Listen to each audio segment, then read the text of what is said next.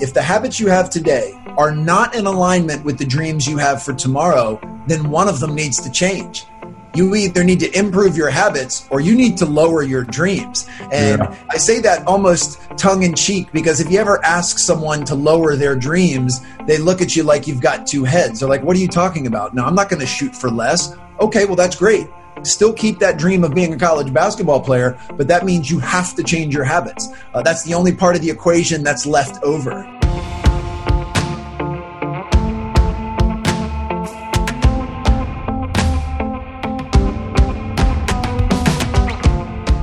Hey guys, welcome to the With Intention podcast. This is season 2, and it's our first foray into the longer form audio format, but we're also doing some video work here. So whether you're watching or you're listening, welcome. Really excited to introduce you to my friend Alan Stein Jr. We dive into a bunch of different topics here. He's what I call a peak performance guru. He's written a great book called Raise Your Game. His background's in the basketball world, so he's worked with the likes of Kobe Bryant, Steph Curry, as well as Kevin Durant and many, many others. And Alan's taken what he's learned in that world and he's been able to apply it to life and business and many other facets. He's a keynote speaker as well. He delivered about 70 keynote talks. Last year, that's where I met him. He delivered a talk to our company and he just does a fantastic job. We're going to jump in for the next hour or so. Talks a lot about habits, performance. We talk a little bit about parenting. We talk about the challenges in this COVID-19 environment, of course, which we're all faced with. And I think he does, he's got some really good wisdom around how to build the right habits and maintain the right perspective. So I really hope you enjoy it. And once again, thanks for watching or listening. All right, welcome, Alan. Oh, I'm excited to be here, JG. It's great to connect with you, brother. Good to see you, man, as always. Thanks so much for taking the time. No, my pleasure. This is going to be a fun conversation. Hey, so let's start here, because I think anybody that's seen any of your stuff or really that's new to you, what impresses me the most out of you is your preparation. So we'll dive into that quite a bit. And I know you got plenty of stories with your background, but just a quick story. So Alan spoke to our company last year. So at our sales kickoff, you came in, so about 200 or so people. But what impressed me the most was the meeting I think was on, or you spoke on a Tuesday afternoon at like 2:00.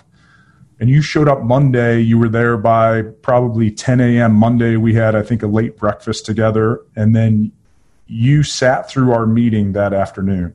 Heard our CEO speak, heard some of the company stuff. And the more I've gotten to know you since then, the more I know that's just the norm for you. I was pretty blown away by it. You're probably the first I've seen that, man, comes in a whole day before. Most people, when they speak, they kind of fly in and out, and I get schedules and whatnot. But let's talk a little bit about that preparation piece, because to me, that's like the biggest game changer. And I was just blown away by how you approach that. It was just a good lesson for me to see just how you prepare for anything, right? So talk about that process for you. Oh, most certainly. You know, with my background in performance coaching, I learned at a very early age that there is a direct relationship between preparation and performance. And performance is what everyone wants. Everyone wants to perform well when the lights are on and the cheerleaders are dancing, but they don't always make the connection that it's the preparation they do leading up to that, especially during the unseen hours, that it's going to dictate the level at which they play. I mean, you still need to be able to show up on game day, of course, but the more you can prepare mentally, physically, emotionally, the more likely you will to perform at your maximum ability. And, you know, I've had so many different mentors pour that into me. One that comes immediately to mind is Jay Billis. You know, Jay's, for any of your listeners that don't follow college basketball, Jay's kind of the face of ESPN Game Day. And you want to talk about someone that is relentless in his preparation. I mean, the work that he does prior to calling a game, I mean, it's amazing. And, you know, a lot of that comes from the fact that he played at Duke. And whether you love Coach K or hate Coach K, it's hard to argue that he's an incredibly prepared coach as well. So I think those seeds were planted very early with Jay. But then Jay also has a law background, you know, and as a former attorney, you know, realizes that preparation is vital. That when you're preparing for a case, not crossing one T or dotting one I could actually give the other person a loophole that upends your entire case. So preparation and detail is something that I've always valued. And I also believe that, in order for me to best serve any audience, I have to do everything in my power to get to know that audience in advance and to do as much due diligence and learn as much about them as possible. And that usually starts with a pre-event call where I ask a series of questions to kind of get a pulse on where they are, what challenges and pain points they're experiencing, where they want to go, what is it they want to get out of my presentation or my workshop. And then when I'm able to arrive early and my schedule allows and I can hear other speakers and see other people in the organization, it just allows me to fill in all of those little holes at the end, which again is all in done of service of the audience. But I will say with full transparency, I actually enjoy doing that because I get to learn new stuff as well. That's one of the reasons that I love my job as a professional speaker is, when I'm hearing your CEO talk or I'm having lunch with you, which, I remember we had a nice long extended lunch, I'm learning new stuff as well. So as much as it may appear that I'm doing it solely in service of others, I'm actually filling my own bucket at the same time. And so it's kind of a double win, if you will. But yeah, preparation is something that we have a direct influence over. And, not every speaking engagement goes as well as I'd like. There's going to be some times for a variety of reasons that maybe you don't feel like you performed at the level you were capable of. But I never, ever want the reason for that to be from lack of preparation. It could be from a variety of other circumstances, but preparation is something that I can heavily influence. And I don't ever want it to be for that reason. Yeah, sure. That's great. So let's dive into that a little bit. Just talk. I'm curious to hear, because I know how much you value that. So when you're getting ready for a talk, which I think I've heard you say you did over 70 last year, or how many last year? Yeah, right around 70. Okay, so a lot, right? So you would think you can wake up and in your sleep deliver a keynote or a presentation because you've done it that many times.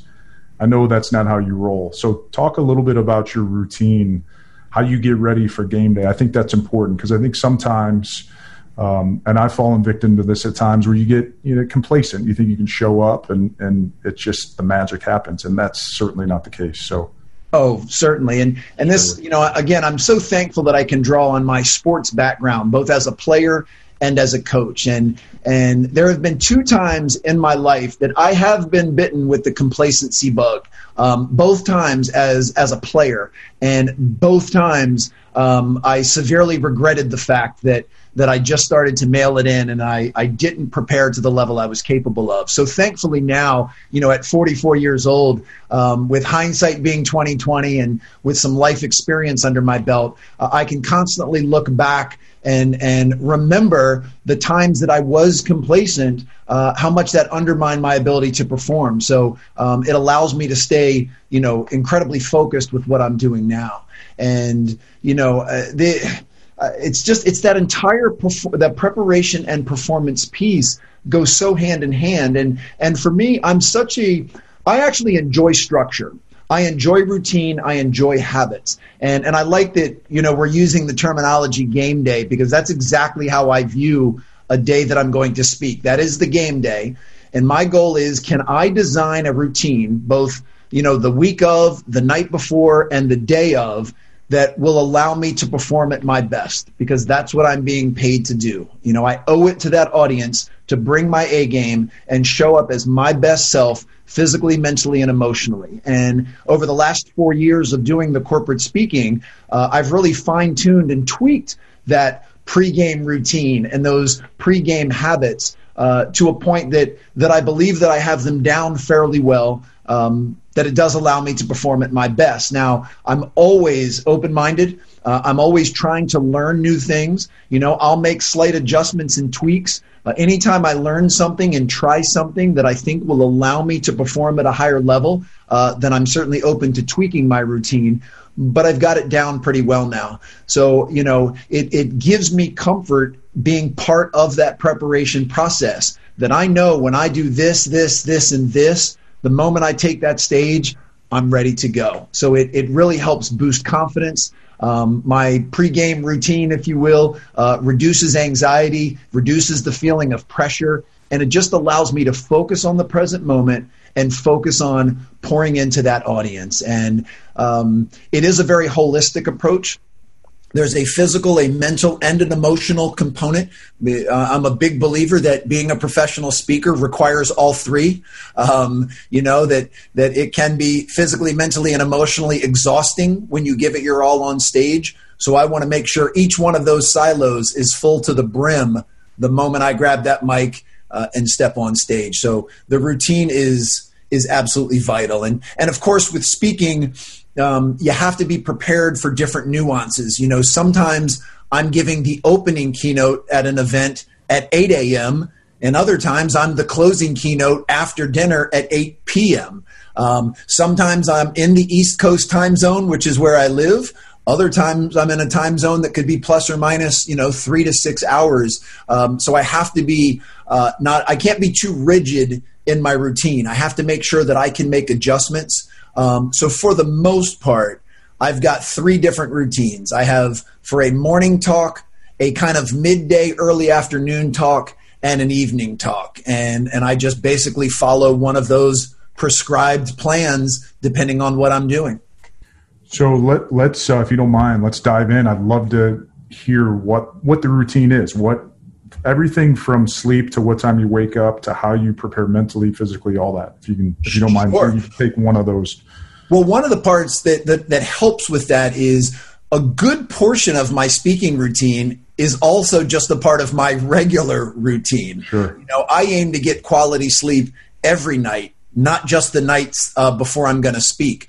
I wake up and make my bed and do a 10-minute meditation, do some stretching and some exercise. I do that almost every day of my life. So that part's not new to the speaking, but that consistency is certainly helpful. When it comes to the actual pre-speaking, probably the biggest difference between that and my regular daily routine is the rehearsal process. For me, it's a combination of I've got somewhat of a script and an outline that I'm looking forward to following, and that's based on all of my due diligence and pre-work, my pre-preparation work. But it's not so rigid that it's I have to stick to this script. I give myself permission that if in the moment I feel that I need to extend something or shorten something or go off on a slight tangent, I give myself some flexibility to do that.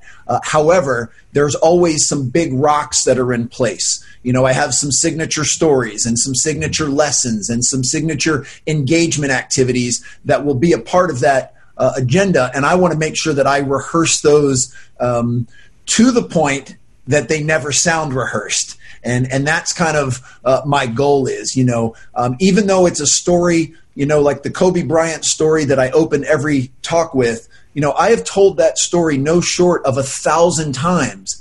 But every time I tell it, I want the audience to feel like I'm saying it for the first time, that I have the same enthusiasm and the same excitement and the same buy-in as if I'm telling it for the very first time. I don't ever want to sound rehearsed. I don't ever want to sound robotic. I don't ever want to sound like I'm going through the motions. And I'm a believer that you have to get over that hump, that you have to almost over-prepare to the point where it sounds like you're doing it for the first time. And I have to realize and have respect for the audience that even though I've told the Kobe story 1,000 times, this is most likely the first time they've ever heard it. So because I believe that when it comes to professional speaking, it's not about me, it's about the audience, then what's most important is how they receive it. So I've got to bring my A game because that's what I'm being paid to do, and that's what the audience deserves. So back to the rehearsal, sometimes I will run through a talk in its entirety, and anytime, let me back up for a second. One of the most important things to me is when I arrive early is I want to see the venue. I want to get a feel for the room. I want to see what the lighting looks like, what the setup looks like. I want to make sure that, I know that if I'm going to be using a lav mic or a handheld mic or a headset mic, I want to know, am I going to be on a stage where I'm elevated and kind of confined to that stage? Or am I going to be on floor level where I have the opportunity to kind of walk and work the room? Are the tables going to be set up in rounds, or are they going to be more of a classroom or theater style? The more I can investigate the room ahead of time, the more it lets my unconscious mind kind of plan and put some things in place as I'm kind of storyboarding exactly where I'm going to go and how I'm going to perform. So that's number one. Anytime I can rehearse in the room, that's always my preference. The closer I can get to the game, the higher the transfer will be. Now, many times, that's not always an option. Sometimes there's other speakers in front of me and I can't rehearse there, so I'll have to do things, say, in my hotel room or in another quiet space, which is fine. I've gotten used to doing that.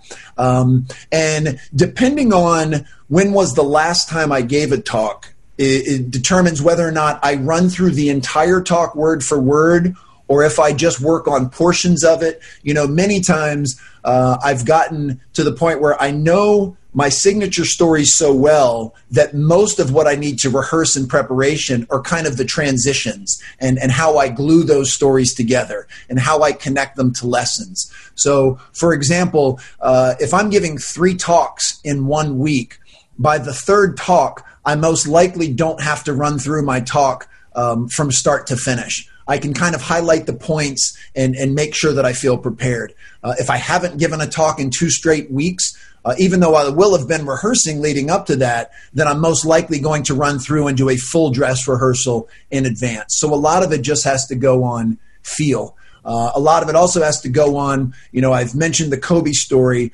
You are correct. You could call me at 3 a.m, wake me up from a dead sleep, and I'm confident that I can tell you that story syllable by syllable perfectly.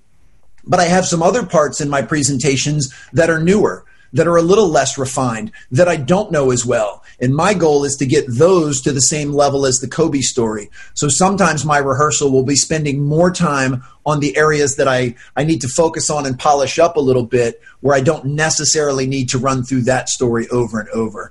I know I'm kind of meandering a little bit here, but if you take into account the sleep, the making the bed, the stretching, the meditation, do some type of exercise. I can do all of that before a morning keynote. So then that would lead me directly to my rehearsal, and then I'll shower. I got some music that I like to listen to when I'm getting dressed. And, it's even little things that, such as ironing my shirt and ironing my suit before I speak.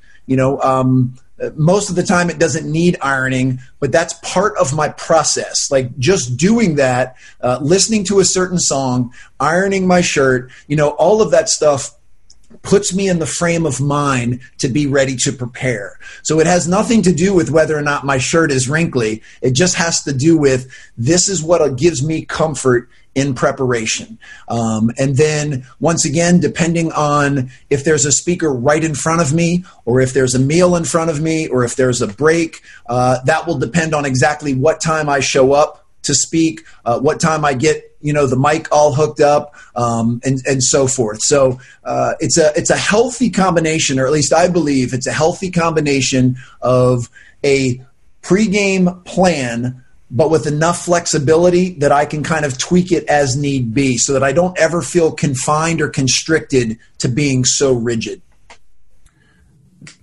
I love it. And look, it brings to mind, and we talk about this a lot in the business world, you have to think of yourself like an athlete at work, right? I mean, a lot of people don't, but if not, you're going to fall behind for anything from energy management to peak performance. All that stuff matters. And look, you travel a ton. Obviously that's changed right now. Same for me, but typically for the last 20 years, I've traveled pretty much every week. And what I eat, how much I sleep, those sorts of things are crucial just to be able to be at that.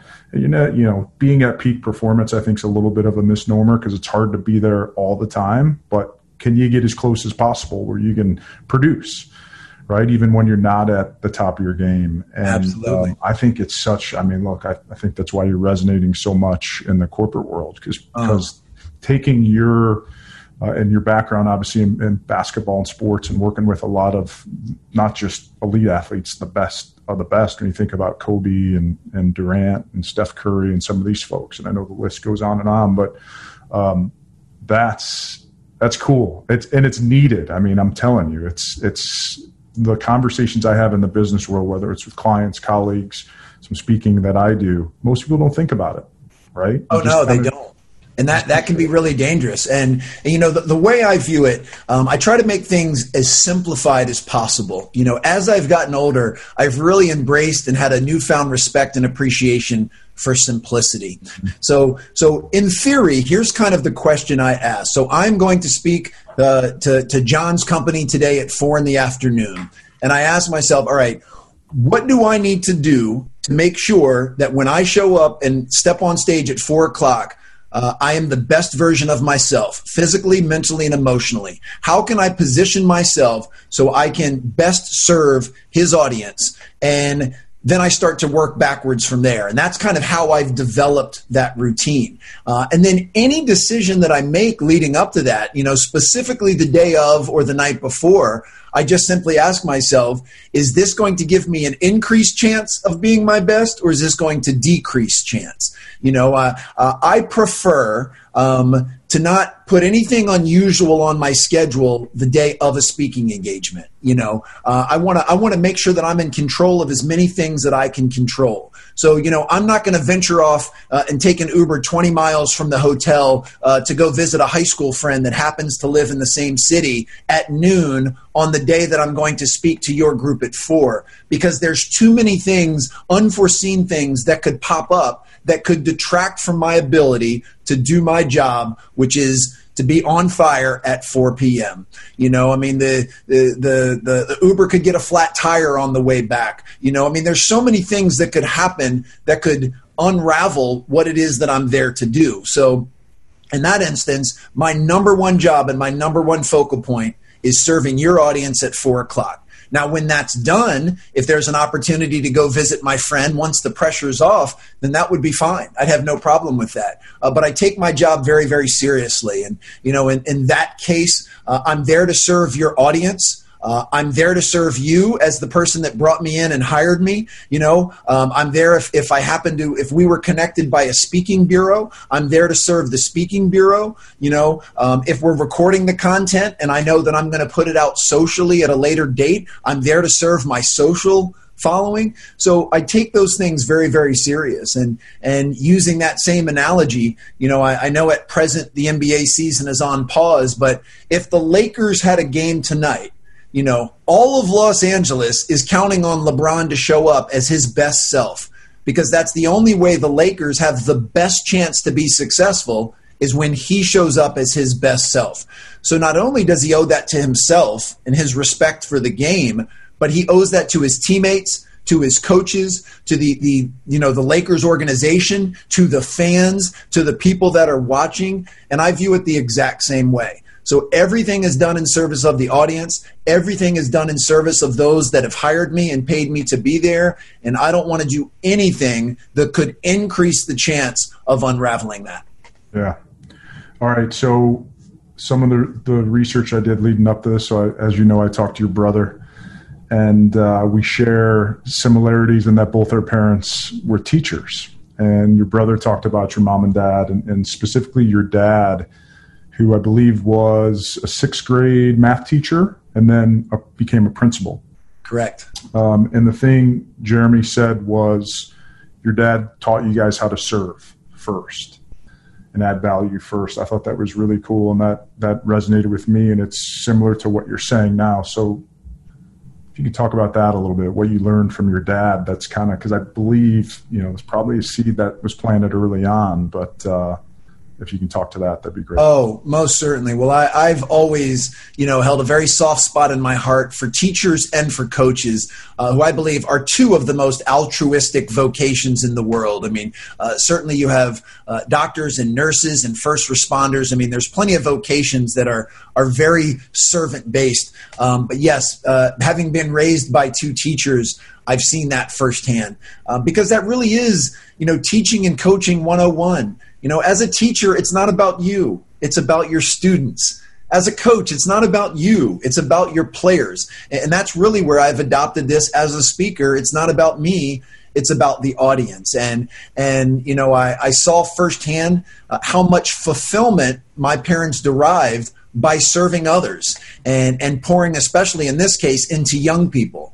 I've always had a very strong affinity for pouring into children. I even knew it, and it sounds weird. It's kind of a stigma for a male to say this, but I've known ever since I was a little kid that I wanted to be a father, that I wanted to have children. That was what led me to coaching in the first place, was I loved pouring into young people, because I know that it's such, they're at such impressionable times in their lives that not only would I be able to help them from a performance standpoint in the sport that they loved, but I always believed that I could be more than that and be a role model and be someone that could guide them to being better off the court, not just on the court, or same with the field. So, yeah, that was planted very early, that servanthood is how you make the world a better place, but it's also how you fill your own bucket and give yourself some fulfillment. And, yeah, seeing that firsthand from my parents absolutely planted that seed very, very early. That's a good point, too, because I think this whole idea of if you're giving, you get something in return.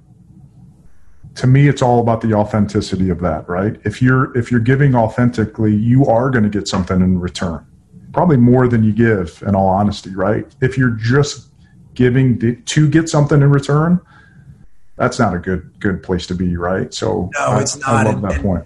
And that's actually one that I've learned over time, once again, with full transparency. I know that in my younger years, in my 20s and even early 30s, I often gave with an expectation of something in return. I didn't know any better at the time, but now that I've learned to let go of that and just give freely and just try to fill as many buckets as I can, whether it's in person or it's through my book or it's on social, the giving in and of itself is the actual reward. And it took some life experience and some maturity and certainly some mistakes for me to actually be able to realize that and feel that. But boy, yeah, it's so truthful that when you can pour into others, just that feeling alone gives such high fulfillment. And, that's why, of the professions that I just named, really with the exception of doctors who are usually compensated pretty well, teachers and coaches and many first responders, they're not doing it because of the compensation. Sure. They're doing it because they have an authentic, an organic love for service and for helping other people. And I'm just so thankful, especially at a time like we've experienced over the last 4 to 5 months, that we have so many good people doing that. Yeah, I mean, it's changed, right? It's become harder with whether it's e-learning or whatever it is. It's not just kids or families that are challenged. I mean, you think about teachers. Oh, yes. Seeing kids in a classroom every day, that energy, I can't imagine how hard that's been. I've got some friends that are teachers as well. And let's dive into that, because I think that, look, man, we're in the middle of a pandemic. I know you're operating differently, doing a lot of virtual stuff. I can tell you, for me, 3 months ago, or 4 months ago now, if you go back to February, I never did video calls. Yeah. So we did a lot of client face-to-face stuff, or it was audio conference calls. And so the first couple of weeks was a little weird to get on video, but now it's the norm. I mean, for me, for my team, we got on a call every other day, especially probably the first, I would say, 10 weeks of this thing. And a lot of times not to talk about anything, but just to see faces and catch up.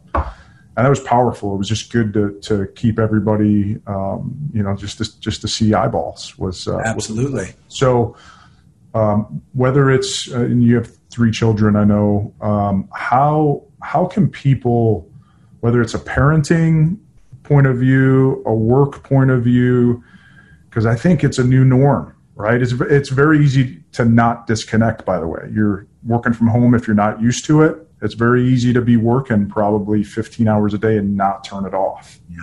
And that's here's the thing. Even when you're turned off, if your home office is just over there, your phone's just over there, it's very easy to go just check in and spend 30 minutes and not be present with your kids. So I'm just curious to get your thoughts on how can people manage in this environment? I think it goes back to a lot of what you said earlier on the preparation piece and really being intentional about that. But if you can most certainly.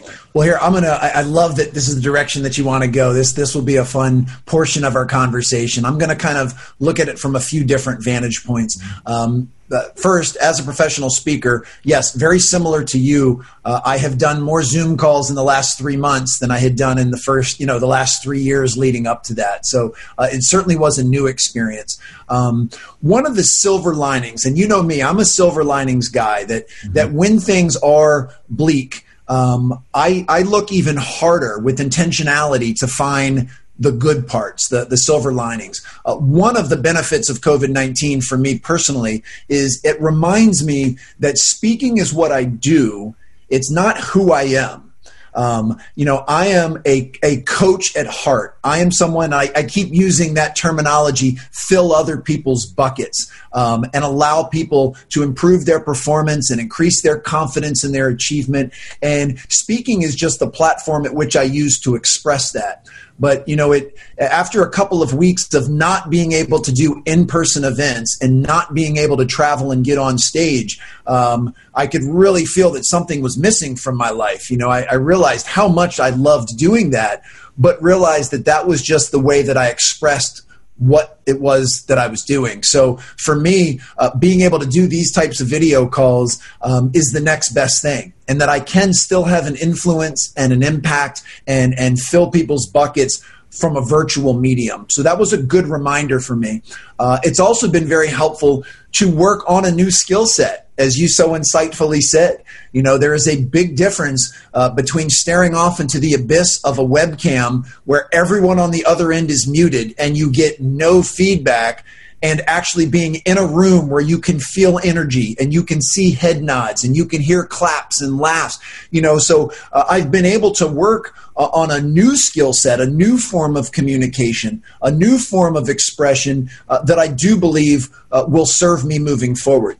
I don't believe virtual is going anywhere. Even when we get back to some sense of normalcy and we get back to doing in-person events, I still think virtual is going to play a role, especially if nothing else, as a supplemental or reinforcement tool to the in-person events. I think it's going to allow groups to share information even more widely in their organizations. So if only 200 people can come attend the event, but they have 1,000 people in their company, now they can make sure that all 1,000 people are privy to that content. So I think the investment that you and I have made, not only into our equipment, but into getting better at this portion of the craft, will be a very helpful investment that we'll reap the benefits of for years to come. So that's kind of the first angle that I've looked at that.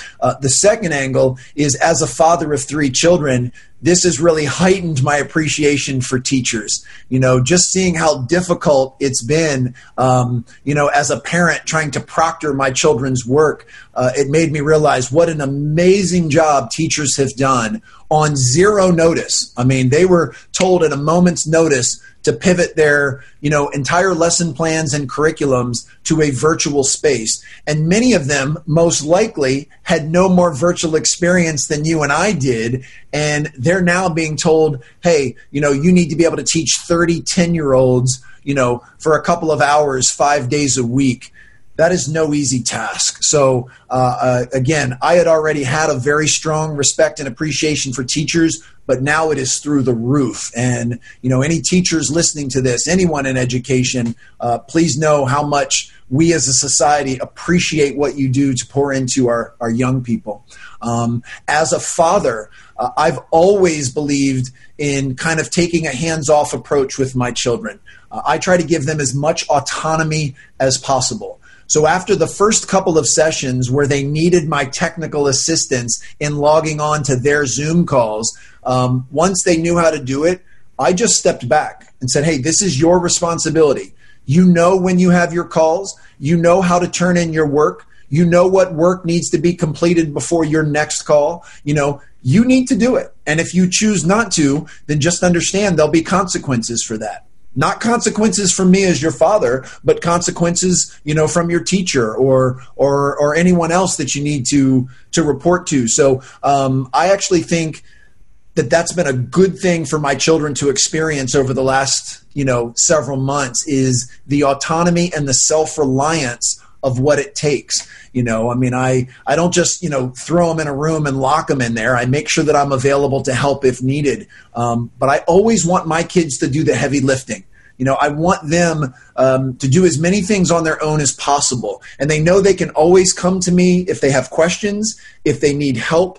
But I don't want to be the type of parent that does everything for my children. I want them to experience things on their own. I want them to fail and make mistakes on their own, and let them sit with the disappointment or frustration or sadness that comes with that, because I think that will actually help them become better in the future. So from a learning and a content standpoint, I don't know how much they absorbed over the last few months, but that's the least important. I think the best lesson to come from this is an improvement in self-reliance, an improvement in self-accountability, and for them to be able to manage themselves. Because for the most part, before that, as a parent, all you got to do is get them to the bus stop, and then you're hands off completely until 3 p.m. when they come home and everything else is taken care of. Now they've got to actually do a lot more of the heavy lifting. And I think that's been a great thing.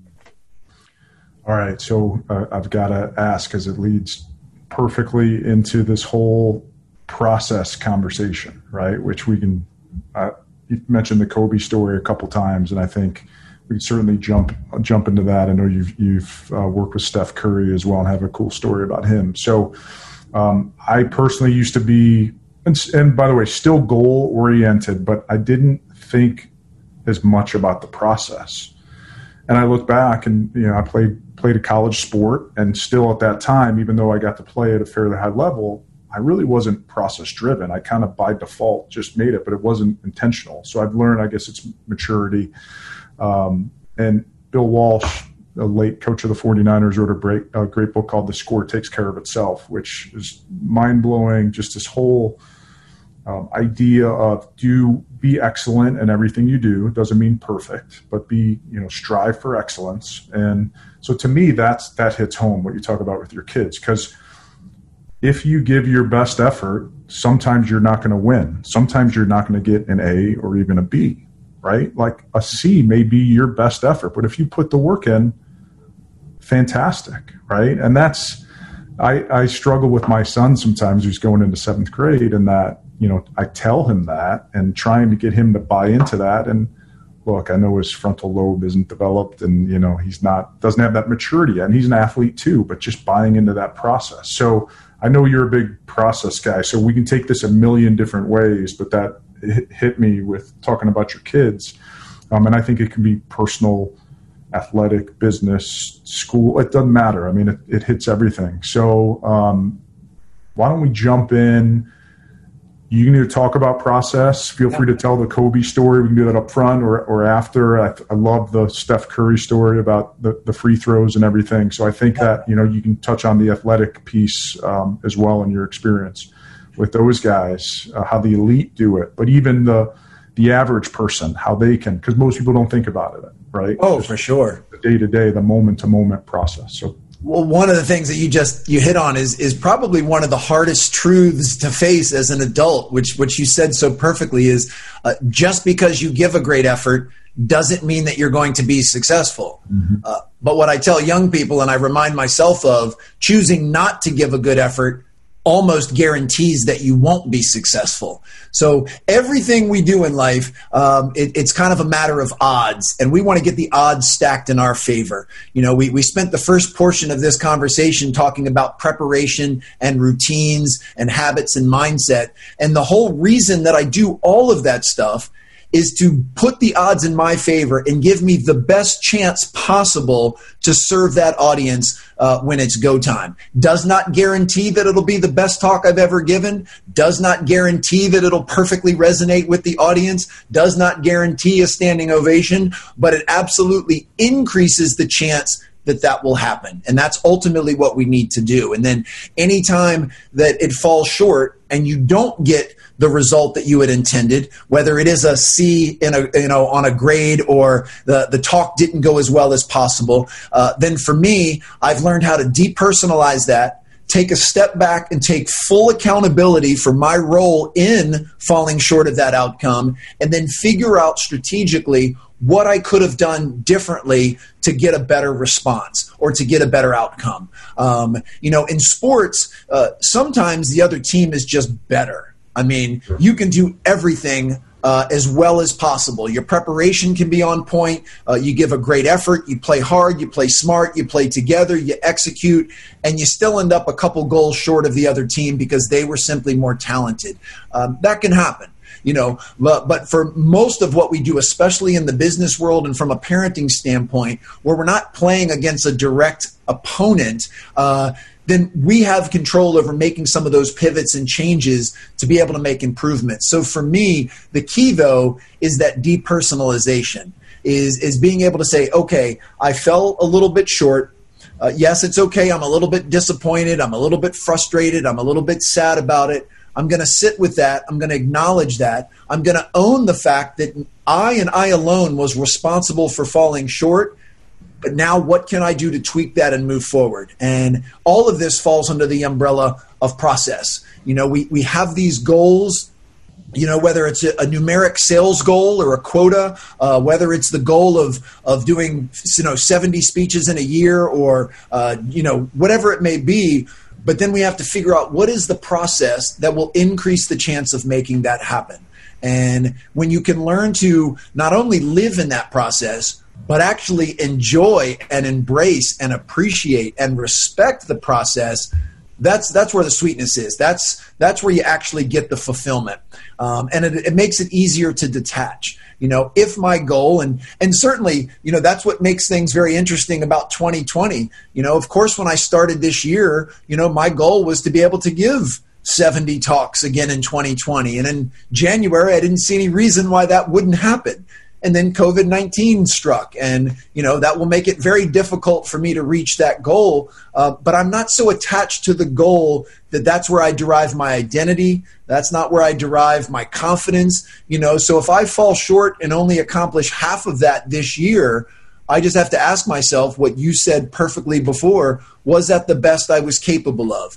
How well did I acclimate and pivot to the changing landscape created by the coronavirus, and living in that process? And for me, I always use the analogy of a brick wall. You've got, you want to be able to build a beautiful brick wall, but in order to do that, you have to have respect for laying each brick with care and precision.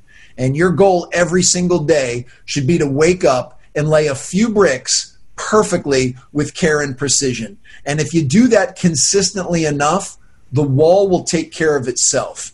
And this is true if you're trying to get a certain grade in a class, if you're trying to win a championship in college soccer, if you're trying to give 70 talks in a year, the juice is in laying those perfect bricks. And that's one of the lessons that I teach my children all of the time. My kids at present, my son Jack in particular, says that he has the goal of being a college basketball player. And I say, that's wonderful, buddy. He's only 10 years old right now. And I say, but I hope you understand that you can start laying bricks right now that will be part of that college basketball wall. In fact, it's in your best interest to start laying some bricks right now, because if you wait till you're a junior in high school to start laying perfect bricks, you might find out you're too late. So that's a beauty of having time on your side. So I encourage him. I don't force him. I don't make him. I encourage him to lay a few bricks every day that would take him a little bit closer to being a college basketball player. And if in a couple years his outcome changes and he doesn't want to be a college basketball player, he wants to be a Fortnite champion, well, that's fine. Now you need to start laying bricks that will allow you to accomplish that. So even when your goal changes or the outcome changes, the process doesn't have to change, or the system at which you follow, the mindset at which you follow is not going to change. Yeah. Yeah, and that's an interesting point too, because you see there are stories of dads or coaches that were very hard on kids. I think of Todd Marinovich, right? I'm sure you're aware of that story. I mean, this kid was a prodigy, and I don't think he ate a Big Mac his whole life and worked out every day and was unbelievable. And then, unfortunately, his identity, I think, was completely in football, and he turned to drugs and a lot of different things, and somewhat of a sad story. So and I'll tell you personally, I find that, and my son's got a ton of potential. He's got a lot of raw ability, and same thing. You have to put the work in, but you have to have the passion for it. You have to love it. So he's at a crossroads. He's going into 7th grade. Been playing soccer since he was 3. I used to coach him, and he's gotten to the point where he's not sure if he has the passion for it. And so it's almost on a daily basis, right? One day he wants to play, the next day he doesn't want to play anymore. And now it's to the point where you got to be ready, man. You're training 3 days a week with your team. You're playing a game or two, and then you got to do some work at home too. So I find it challenging to figure out how much do I push and how much do I just let it take its course. And I've come to the realization that I can't push. I've got to let you, and I'll have this candid conversation with them. If you're not passionate about it, let's find something else you can be passionate about. Yeah. I don't care what it is. Well, I certainly share that sentiment as a father. And I think that as any parent, that's one of the toughest balance beams to walk across is how much do I push and how much do I let them have the autonomy of deciding for themselves. And I don't believe for one second that I have the perfect recipe, but I've known for me, I always err on the side of being more conservative, and I try not to push. Now, I want to encourage, I want to be supportive. I want to afford my children opportunities where they can lay some bricks. So if that means, they ask me to go out and rebound for them in the backyard while they get up shots, or they ask me to take them somewhere, or they ask if we can watch a game, I want to be able to support. So I'm not leaving them on an island. But yeah, I do my best not to push. And here's a perfect example. The other day, I had my kids, and I try to be physically active every day, and I was going to get a workout in. So my son Jack was playing on his iPad. He was sitting on the couch, and I said, "Hey, buddy, I'm going to get a workout in. Would you like to join me?" And he said, "Nah, I think I'm in the middle of a game, Daddy. I'm going to keep playing." And I said, "Sure, man, no problem." And I went and got my workout, and I came back, and I'm soaked in sweat and getting ready to make a little post-workout shake. And I just looked at him and said, "How was Fortnite?" And he said, "Oh, it was good." And I said, "No, let me just ask you a question, pal. You said you want to be a college basketball player, right?" "Yes, Daddy." Did you just make a decision that's in alignment with being a college basketball player? When you chose to sit on the couch and play on your iPad, did that take you closer or further away from being a college basketball player? And it was kind of a very sentimental moment, because he immediately started crying. Like, he got really upset. Wow. Because he realized he chose the wrong answer. And I consoled him with compassion and said, "Hey, man, it's okay. You're not going to bat 1,000. You're not going to always pick what's right. And there will be times where there's nothing wrong with you picking something else. You don't have to build your entire life as a 10-year-old to play college basketball. I want you to experience other things. I want you to do other things. But most importantly, I want you to have full ownership over your decisions. I want you and you alone, that when it comes time to pass over that threshold and either become or not become a college basketball player, that you can say that you did everything in your power to make it happen." And it was really a great teaching moment. And anytime since that I've asked him, he's put the iPad down and volunteered to come work out. And the reason I share that was I didn't lecture him. I didn't pressure him. I didn't demean playing Fortnite. Because to be quite honest, when I was his age, I may have wanted to play Fortnite just as much as he does. So I that's my kind of that encapsulates, my the way that I view being a father, and giving opportunities, encouraging and supporting, teaching lessons, but never, ever making them do anything. And hopefully that lesson will stick for a little while, and it'll become even more powerful in the future. You know, when he chooses to do something that's not in alignment with being a college basketball player, I can just remind him of that. And hopefully that will help keep him on course. And I want to make sure that I stress, too, that as a parent, it makes absolutely no difference to me whether or not he plays college basketball. Sure. In fact, the only reason that it would make a difference is if it's important to him, then it's important to me by default because I love him very much. But my love for my children has nothing to do with their achievement or their accomplishments. That's simply up to them. So like I said, if he chooses to switch his target to somewhere else and doesn't want to be a college basketball player, he'll have to know that that recipe doesn't change, that the system of what it's going to take to accomplish that new goal will be the exact same. Yeah, I mean, you said two words that I think hit home: self-awareness, or maybe you didn't say it, but I thought of it. And I know the book's behind you, and I got it right here. I think it might even be your first chapter or one of the early ones. And then you said the word ownership. Those are both hard. A lot of people don't, even our age, don't have that. You got to, I mean, there's a lot of humility it takes. I mean, look, I know I have plenty of weaknesses, and I want trusted advisors around me that tell me, hey, look, this is, you have strength certainly, but here are some things you need to get better at. I mean, that's where you get, from a team, get someone else, what you're weak at, someone else can pick up. But I think to go back to the ownership and self-awareness piece, it's crucial. And I wanted to, because I have it written down, I know your quote is on the wall at Penn State. I know you've done some work with Coach Franklin and interviewed him as well, but I'll read it. Are the habits you have today on par with the dreams you have for tomorrow? Right? Yeah. That's powerful, man. I don't know how you came up with that or when it was, but that's no joke. And and just what you said about Jack. I mean, I appreciate that. And that's really, I'm glad that you brought that up, because that kind of is the epitome of the lesson that I was trying to teach him. Are the habits you have today, are those in alignment with being a college basketball player? And at that moment, choosing Fortnite over working out was not in alignment. And when you take that quote one step further, you're basically saying, well, if they're not in alignment, if the habits you have today are not in alignment with the dreams you have for tomorrow, then one of them needs to change.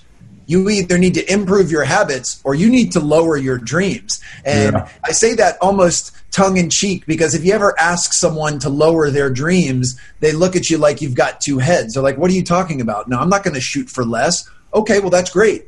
Still keep that dream of being a college basketball player, but that means you have to change your habits. That's the only part of the equation that's left over. And, what I always try to remind my children of, too, that in order to take some of the pressure off of these goals is the fact that you have the most valuable resource in existence, which is time.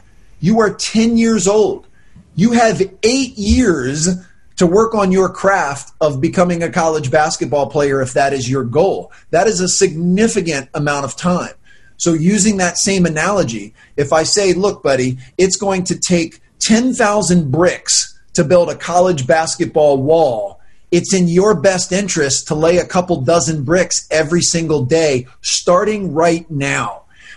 Don't wait till you're a junior in high school and you've got to lay 10,000 bricks then. Start laying them now. And this has nothing to do with whether or not you're the best player on your team or are you ranked as a 10-year-old. It has nothing to do with any of that. It has to do with the more you can prepare earlier, the better you'll become over time, and the easier and better and more equipped you'll be to lay those bricks. So those are the types of lessons that as a father, I just want to make sure they understand those. But then equally important, if not more important, I make sure that I model the exact same behavior with my children. And then I connect the dots with them and say, hey, college basketball is definitely in my rear view mirror, but here are some of the things that I'd like to accomplish over the next few years, and here's the bricks that I'm going to lay every single day.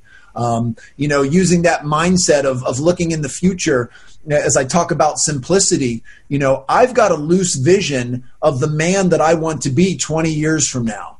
I'm 44 years old, so I can picture with great clarity who I want the 64-year-old Alan to be. Now, without getting into too much detail, I want the 64-year-old Alan to be mentally, physically, and emotionally fit. I want the 64-year-old Alan to have a deep connection with his children, his family, his friends, his colleagues, and his clients. I want the 64-year-old Alan to be doing at that time what he considers meaningful work in service of others. So that's kind of the loose vision that I have of who I want to be 20 years from now. And now what I do is I make sure every decision that I make in my life is in alignment with becoming that person. I make sure that everything I do, from what I eat for lunch to who I follow on Instagram, is going to take me closer to being the 64-year-old Alan. Now, I'm certainly well aware of the fact that time is not promised. There is no guarantee that I'll even see the age of 64. But if I do, and I live a life on a daily basis that is consistent with that, then that is who I'll become. I will be designing my future with intention. And with that said, I'm not batting 1,000. I make decisions and make mistakes and have lapses in judgment and make choices that aren't always in alignment with that. But I own them. I acknowledge them. I don't blame anyone else. I don't make excuses, and I don't complain about it. I own the fact that I may have made a decision today that was not in alignment with being physically fit. I made a decision today that was not in alignment with having a deeper connection with my children. And then, as we mentioned earlier, then I find a way to pivot and to improve that. But I know that if the vast majority of decisions that I make every day are taking me closer to being that man, then that's who I will become. And that gives me tremendous optimism and poise, even when times are very bleak like they are right now, knowing that I'm designing my own future. And on that, something I kind of say to myself quietly every night before I go to bed, I say, I just traded 24 hours of my life for the progress I made today. Am I good with that trade? And as long as I can put my head on my pillow saying, yeah, that was a good trade for today, and I try to string as many of those together as possible, then I feel pretty good about the direction at which I'm going. I love that. I'm going to steal that if you don't mind. Please do. I'm sure I stole it from someone else. So, okay. Gosh, a million different things. I think we could talk for 6 hours, by the way, but I won't keep you that long. We'll wrap up. I love it, man. This is important because I think as a recovering perfectionist, a perfectionist tendency, I guess I would argue, I imagine you're the same, I would argue every human being has perfectionist tendencies. What you just said is you have this vision. You talked about living intentionally, having this purpose, which is amazing. But I wrote down imperfect progress. Let me say it again, imperfect progress. And that's so important, right? Many people, including me at times, don't move forward because you want it to be 100% perfect, right? You instead of I've heard some people talk about, get 80% there, that's good enough, and go. And I think that's very, very important. So I'm curious to dive into that a little bit, and just, you've worked with some of the best athletes, guys we put on a pedestal that you think they just show up every day. When you're just watching on TV, you see LeBron and you're like, the guy's just was born as a great basketball player, or Kobe or whoever, that's not the case. These guys put a lot of time and effort. Yes, they're gifted, of course. I'm curious to get your perspective on mindset when it comes to that perfection or embracing imperfection, both with what you're doing, speaking, parenting, and then even these elite athletes at that level, or I know you work with a lot of CEOs. How do people deal with that of just continuing to move forward? What comes to mind is the improv theme of yes and, right? That's learning a little bit of improv here recently. Just, you just keep going with the flow type thing. So hopefully that made sense. I think I meandered a little bit on that. Oh, it makes perfect sense. And anytime you can throw a yes and reference in there, an improv reference, you nailed it. I love that. As I told you, as I've gotten older, I've tried to embrace more simplistic concepts. I'm a big believer that complexity is actually a demotivator, that we often try to make things way more complicated than they need to be.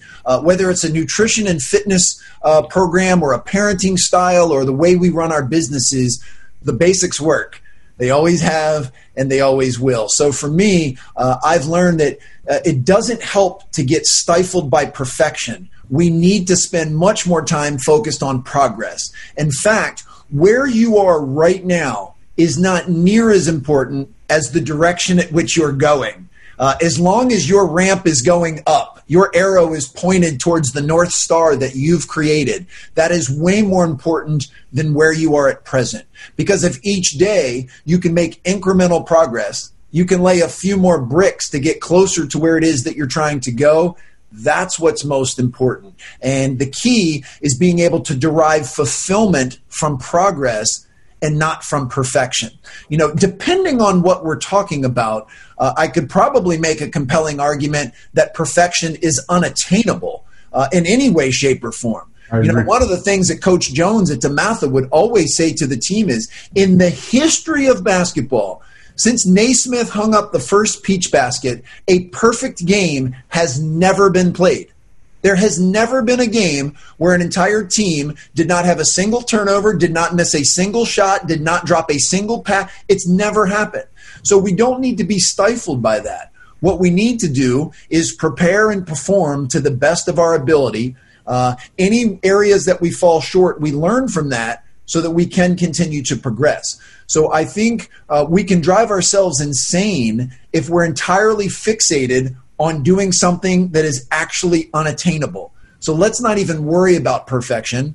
Let's worry about, as you said, and I love the word imperfect is great because we all are imperfect in many different ways. But if we can learn from those imperfections, then we can still make progress. So these imperfections can and will, if you're open to it, lead to progress. And that's the mindset that I try and have. The other thing I would say is if perfection was attainable, and once you achieve it, then what? Where do you go from there? Part of the fun of life is the journey. It's getting there. I've had friends that have climbed Mount Everest. I mean, I know this sounds almost cliche, but they'll tell you that it was the climb that was so rewarding. It was the climb that was fun. Once you get to the peak, you have a moment of pride, you take a deep breath and you're like, this is amazing. And that lasts for a couple of minutes. And then it's like, okay, what's next? So even if you did achieve perfection with anything, where do you go from there? So part of what makes, I think, life fun is this constant pursuit of self-development and self-improvement. And by definition, if you're perfect, then you have nothing to improve. You have nothing to develop. And therefore, you have nothing to work on and actually enjoy and have fun. So good.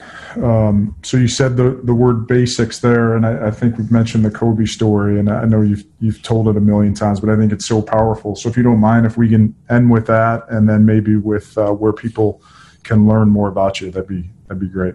Absolutely. Well, back in 2007, Nike flew me out to Los Angeles to work the first ever Kobe Bryant Skills Academy. And if any of your listeners don't follow basketball, just know that in 2007, Kobe was the best player in the game. As I had mentioned, basketball was my first love. So I've been involved and around the sport for my entire life. So I had always heard this urban legend of how insanely intense Kobe's individual workouts were. Well, now that I was on his camp staff, I figured this was my chance. This was my shot. So my earliest opportunity, I walked up to Kobe and asked if I could watch one of his private workouts. He was incredibly gracious and smiled and said, sure, man, no problem. I'm going tomorrow at 4. And I got a little bit confused because I had just got done looking through the camp schedule. And the camp schedule clearly said that the first workout with the players was the following day at 3:30.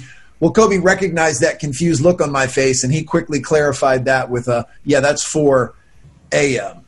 Well, I wasn't smart enough or quick enough to come up with a reason on why I couldn't be somewhere at 4 in the morning, so I'd committed myself to being there. And I figured if I was going to be there anyway, I may as well try and impress Kobe.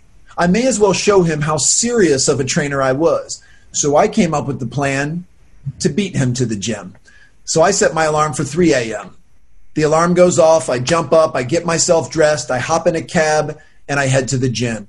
When I arrive, it's 3:30 in the morning, so it's pitch black outside. And yet the moment I step out of the cab, I could see the gym light was already on.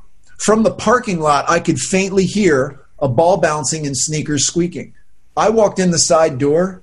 Kobe was already in a full sweat. See, he was going through an intense warm-up before his official workout started with his trainer at 4. Well, out of professional courtesy, I didn't say anything to him. I didn't say anything to his trainer. I just sat down to watch. And for the first 45 minutes, I was shocked. For the first 45 minutes, I watched the best player in the world do the most basic footwork and offensive moves. He was doing stuff that I had routinely taught to middle school age players. Now, let's not get it twisted. This was Kobe Bryant. So he was doing everything at an unparalleled level of intensity. And he was doing everything with surgical precision. But the stuff he was doing was incredibly basic.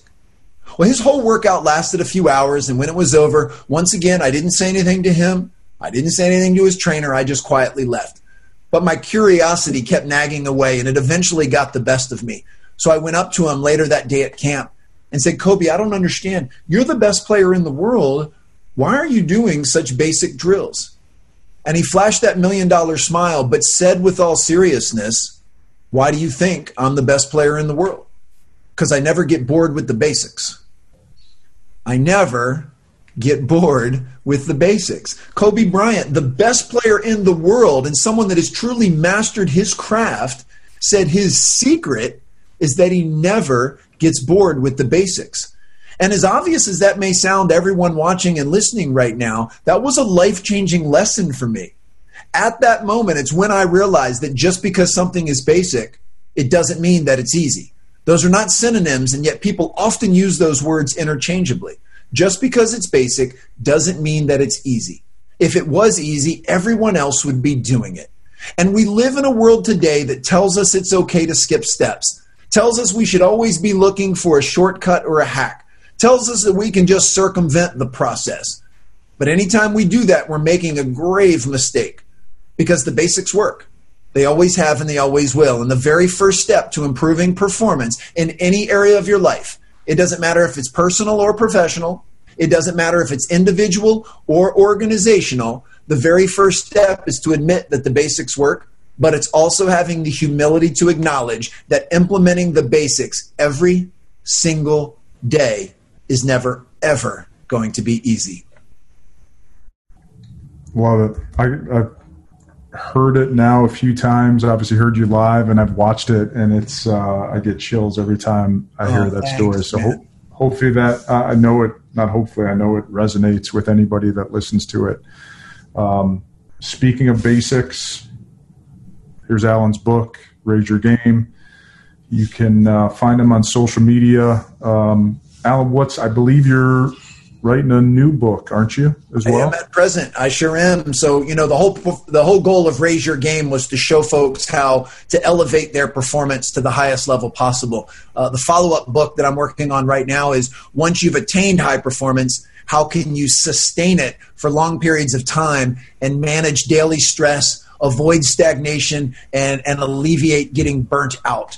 How can you be a high performer for not just months and years, but for decades without getting burnt out? So that's really the focus of the next book, and I'm having just as much fun writing this follow-up as I did writing Raise Your Game. That's cool. I'm sure, I know you're a big user of Headspace, the meditation app. I think you're over 1,000 days in a row, if I'm not sure mistaken. Am. Yeah, this morning was 1,070. Awesome. And I know you're a big intermittent faster, too. Alan uses the Zero app. You turned me onto that, although I haven't been as good at that lately, but that's good stuff. The tools, right? You talk about the basics. So I'm excited for that book to come out, man. I can't wait for that. It'll be fun. And, we've talked all of this about a process, and there's nothing more process-driven than writing a book. Writing a book is not something that you sit down and you do the night before, the way many of us crammed in high school and college. Writing a book is a very extended process of generating a variety of ideas and seeing what stuff sticks, and then finding ways to organize it, and then going into your vault of stories and lessons, and then doing some research, and then starting to put the book into some type of framework, and then fill in all the little holes. But I really, really enjoy that. And I will say the last thing, I know you've got to run. One of my favorite parts about the work that I do, both speaking and writing, is it holds me to a higher standard myself. My biggest fear in the world, outside of something for my own health and safety, is that someone is going to see me do something or say something that's not in alignment with what it is that I teach. And I work really hard to live in that alignment. But just like any human being, as we talked about imperfection, I make mistakes. I have lapses in judgment. And my biggest fear would be that someone see me doing something that is different than what it is that I'm teaching others. You know, when I came and spoke to your company and I'm talking for an hour about all of these values and habits and mindsets, if later that night in the lobby someone would have seen me behaving differently than I just talked about, that would undermine all credibility. So the reason I bring that up is doing this type of work helps hold me to the highest standard possible, because I feel I owe it to myself, and I owe all of those that I work with to live my best life and to be my best self, whether it's during the seen or the unseen hours. So just writing this book and giving these types of talks helps hold me to a higher level of accountability, and for that I'm very, very thankful. Awesome, man. I can't thank you enough. It's always good to talk to you. You are an inspiration and just one of the people I look up to. So I can't thank you enough for your time and all you do for me and our audience here today. Well, thanks, I appreciate your friendship, your leadership, and your mentorship as well, man. Right back at you. Thank you. Awesome, brother. Thanks.